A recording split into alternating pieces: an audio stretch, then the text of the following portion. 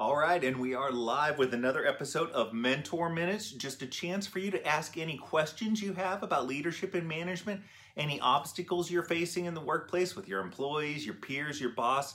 Just ask those questions down in the comments section on whichever channel you're watching this, whether it's the Facebook Live session, whether it's the YouTube videos, or whether it's on the podcast. I'll get those comments in to either this episode, if it's Facebook Live, or on the next episode. I'll go through those comments. So any questions as we queue up some people here on the live session? I do have some questions that I received offline, and this is always an option for you. If you want to remain anonymous or have something particularly sensitive to ask about, you can always direct message me through Facebook. You can always email me, cm@cameronmorsey.com. Those are all great ways of doing that. Jonathan, so good to see you here.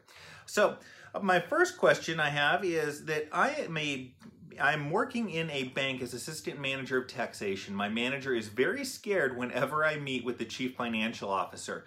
I don't know why my manager prohibits me from meeting the chief financial officer.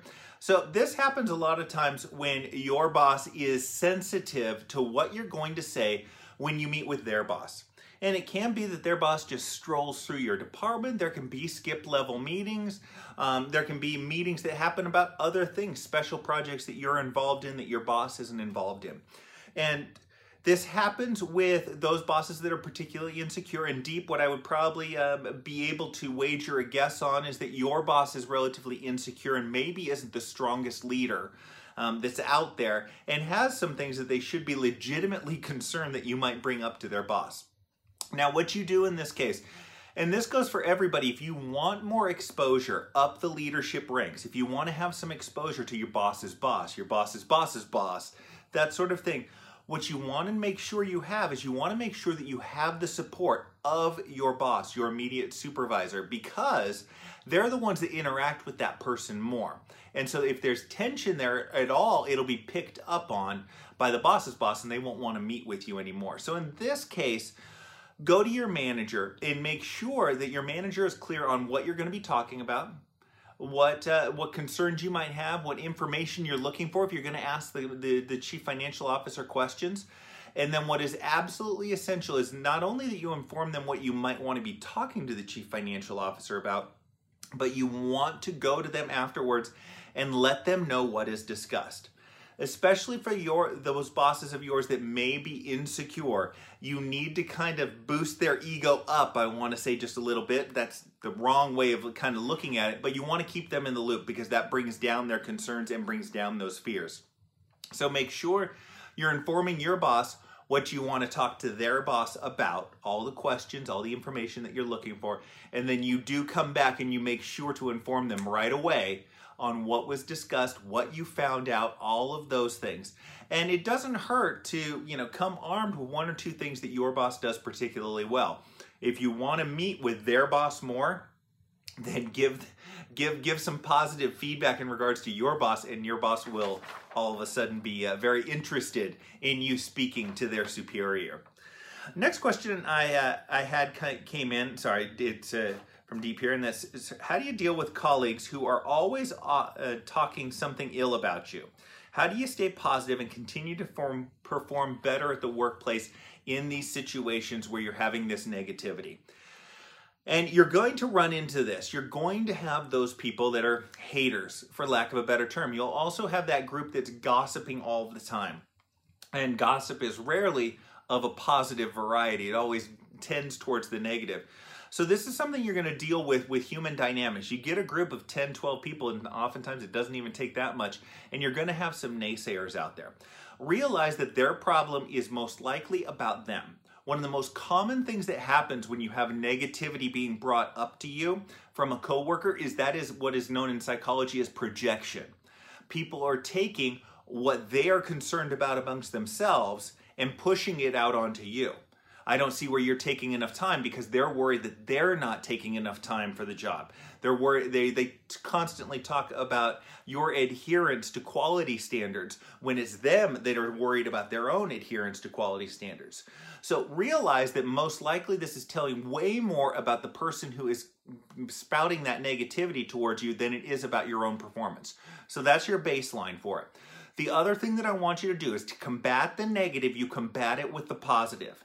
So that can be you keeping track of your own metrics. How many calls did you take today? How many emails did you answer? How many invoices did you process? Orders did you ship? Projects did you complete? Whatever it happens to be.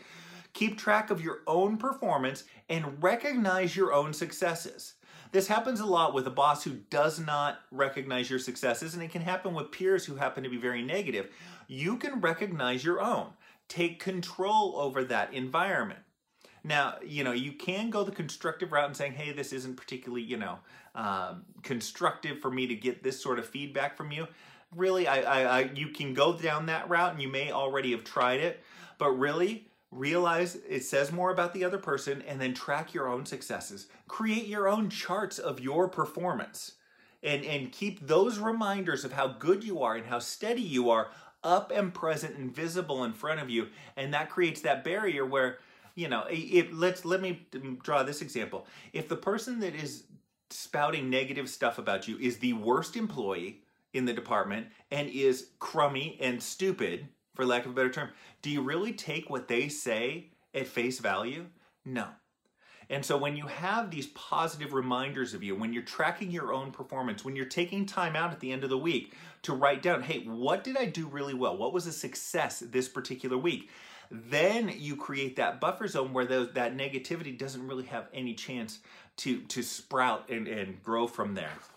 So I hope that helps you out, Deep. How do you know, and this is an interesting question for everybody out there, how do you know when you're not a good manager, supervisor, leader, and it's time to get out of the game to return to being a minion? How do you know you've given it your all? I don't want to quit too early if I'm just going through normal growing pains as a new manager, supervisor, leader for 3 years with no training. And what I want to tell this person, received it in a direct message, is you will never feel that you are a perfect leader, that you are a great leader. You probably won't, because you always recognize those times where you could have done better. And so that's part of the reality. When it comes right down to it, the measure of a good leader is the results that you get. All right? So are the results of the organization or the department improving?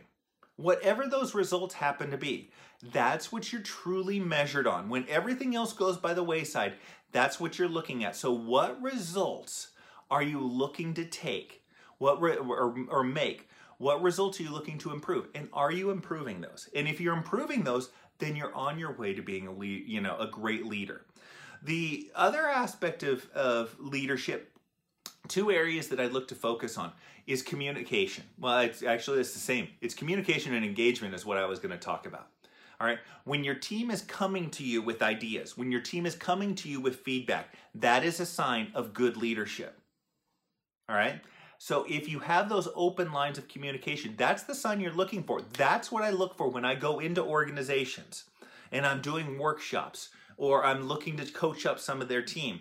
I look for what the engagement protocols are. What is the offhand ad hoc engagement that takes place? Are people bringing ideas forward, feedback forward, and is that flowing the other way? So is it a two-way sort of street with communication? That's the mark of a good leader. So that's what I would highlight upon. Make sure that your communication is proper, that it is two-way, that you're getting engagement from the team. And if you're doing that, you're on your way to being a great leader. But look to the results. That's what you really want to hone in on, are those results. Now, that doesn't mean in 3 years, not a lot of time. You'll see a lot of people on here that've got 20, 30, 40 years of leadership in the leadership trenches. Leadership isn't easy. It takes effort. It takes energy. It takes growing skills. It takes falling on your face, picking yourself back up and learning from the experience. And none of that is particularly easy. And so one thing that does occasionally happen is leaders do burn out. And they need a break because they've just expended too much energy. It's not that they don't want to be in leadership roles anymore. It's not even that they're necessarily a good leader or a bad leader. It's just that they're tired. And that does happen. And so in those cases, what I would recommend, and this might be something to recommend for you as well, and that is to look to bring a little bit of balance. I've opened hotels on the Las Vegas Strip. I've worked 60 days straight. And I didn't necessarily have a problem with that because when that was taking place, there was a lot of passion and work, but I was also focused on making the most of my time outside of work. So it isn't that you just go home and you veg out. You go home and you take your kids to the park to go play. You go home and you prepare a meal that you've never prepared before. You go home, you go out to a movie, perhaps instead. You go out with friends. You make the most of that time and you bring quality time into the outside, and that re-energizes you more than just vegging out. Hey, vegging out is important occasionally to do that, but bringing a little bit of passion and bringing a little bit more quality into your free time can have an effect on your work life as well. So that's my 2 cents on that. Last question, then I'll start getting to the questions that I've been queuing up here. I just had a little bit of a backlog over the weekend of questions that I received offline. So if you have any questions, drop down in the comment section. I'll get right to them. I've been with a nonprofit organization in the medical field for 15 years and promoted 3 times in that time. I feel it has come time for me to seek out a different career path. I'm in a rural area and middle management jobs are scarce. I'm really wanting to move into the for-profit realm and possibly outside healthcare. Can you provide insight on how to approach a change like this? Thanks for any help that you can provide. So, looking to make a career shift after 15 years, very normal. So that's not abnormal in the slightest. What I want to address first and foremost is moving on from, say, the medical career, or moving from nonprofit to for-profit. The skills that you have learned in leadership over the last 15 years, you've been promoted 3 times. The skills that you have learned are absolutely transferable into a for-profit environment or into a non-medical environment. All right, it might not work perfectly with whatever job you end up going for, but there are a ton of skills as far as coaching people is concerned, training people, handling escalations, handling problems, working on projects. All of these things you have in your back pocket, and they are the foundation for any particular leadership career that is out there. And, coming from a non-medical field, I will tell you right now, the perception is that the medical field has more pressure on them than perhaps other fields do, because it is kind of a life and death sort of thing, depending on where you're at. So you get a little bit of props for that. But what you do is with your resume and with your background, you just highlight those aspects of things, the training, the engagement, the one-on-one meetings, how you hired, promoted people in the past, what special projects you put into place. It doesn't matter necessarily that it is medical. It matters that you went through the right process, and that process is transferable. So that's the background to focus on. Now, getting into the nuts and bolts of being in a rural environment. My advice for people that are in rural environments is A, look at job boards that have telecommuting options. FlexJobs is one that's out there. I think remote.com is another one. There are sites that specialize in telecommuting for management jobs. They've got vice president positions, CEO positions out there that are telecommute jobs. So take a look at those. But also take a look at the nearest 3 metropolitan areas on CareerBuilder, on Monster.com, whatever the big job boards are in your area. But take a look at the 3 nearest metropolitan areas. You may find jobs on there that are telecommuting. You may find jobs on there that would allow for you to come into the office once a week, once every 2 weeks, once every month, something like that. So there may be some flexibility there. What that will also do for you, and this is very, very important when you're looking to switch careers, is it will start narrowing your focus a little. So you don't necessarily know what you want to apply for right now. Go out on the job boards and start taking a look at what it is that interests you. What jobs pique your interest? What parts of those jobs pique your interest? And so what that's going to do is that's going to bring a little bit more focus and a little bit more into the known for you as far as this eventual job hunt is concerned. So if you have any other questions on that, and hey, anybody out there, if I have an answer and you want to follow up on it, definitely ping me, and I'm happy to kind of revisit any of these topics that are out there. Jonathan has our first question of the day, and I appreciate your patience if you're still on there, Jonathan. Could you share some views on how to say no to your manager? This happens when you're given an execute-only task, which could, in your view, be tackled differently, and you don't want to be the bearer of bad news when you have offered alternative solutions. Part of it is getting into first principles, for lack of a better term on it, Jonathan. So what is it that is looking to be accomplished by this particular task? And reference why another route might be better for doing that. But what I actually recommend in the case of this, that's one way of tackling it. But The other way is to get clearer on the questions to your boss. So why is it that you would do that route? I have no, say I have no problem going this. I'll dive right in. But is there a reason that you want to do that one as opposed to this one? And so you're engaging, trying to engage a discussion. Okay, it's not accusatory, it's not defensive. You're trying to show that you are inquisitive, Jonathan. That's what you want to be coming across as. Not defiant, but inquisitive. Now, you've already tackled the big thing. As far as no's are concerned, no's are fine with two things. You give a reason for the no, and you give another alternative. So it is, well, right now, to try to give you a task. Right now, I'm working on this, this, and this. And if those are higher priority items, I think it might be best to shift this over to Cameron and have him do it. And so you're giving them a no, but you're giving them the reason for the no, and you're giving them another alternative for a solution. That's the way to give no's to almost anybody, but especially your boss. But in your case, as you're kind of describing things here, you want to try to create that dialogue. So what questions can you ask about it? What, if you're not clear on something, make sure that you're asking, but asking in that inquisitive way. Hope that, that's really the nuts and bolts on what I want you to try. And if that doesn't work for you, ping down in the comments below, and I'll kind of walk through some more deeper information on that as you get some there. So I am caught up on questions. Had a bunch over the weekend, just a couple here. So if you have any questions, I will answer them right now in real time.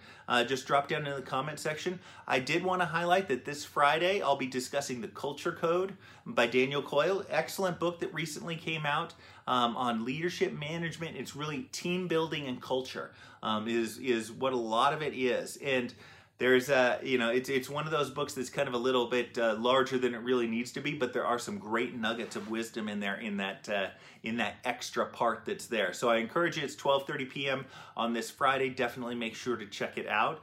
And if you don't have any other questions, I'm going to give about 5 more seconds here. Be sure to check out the podcast.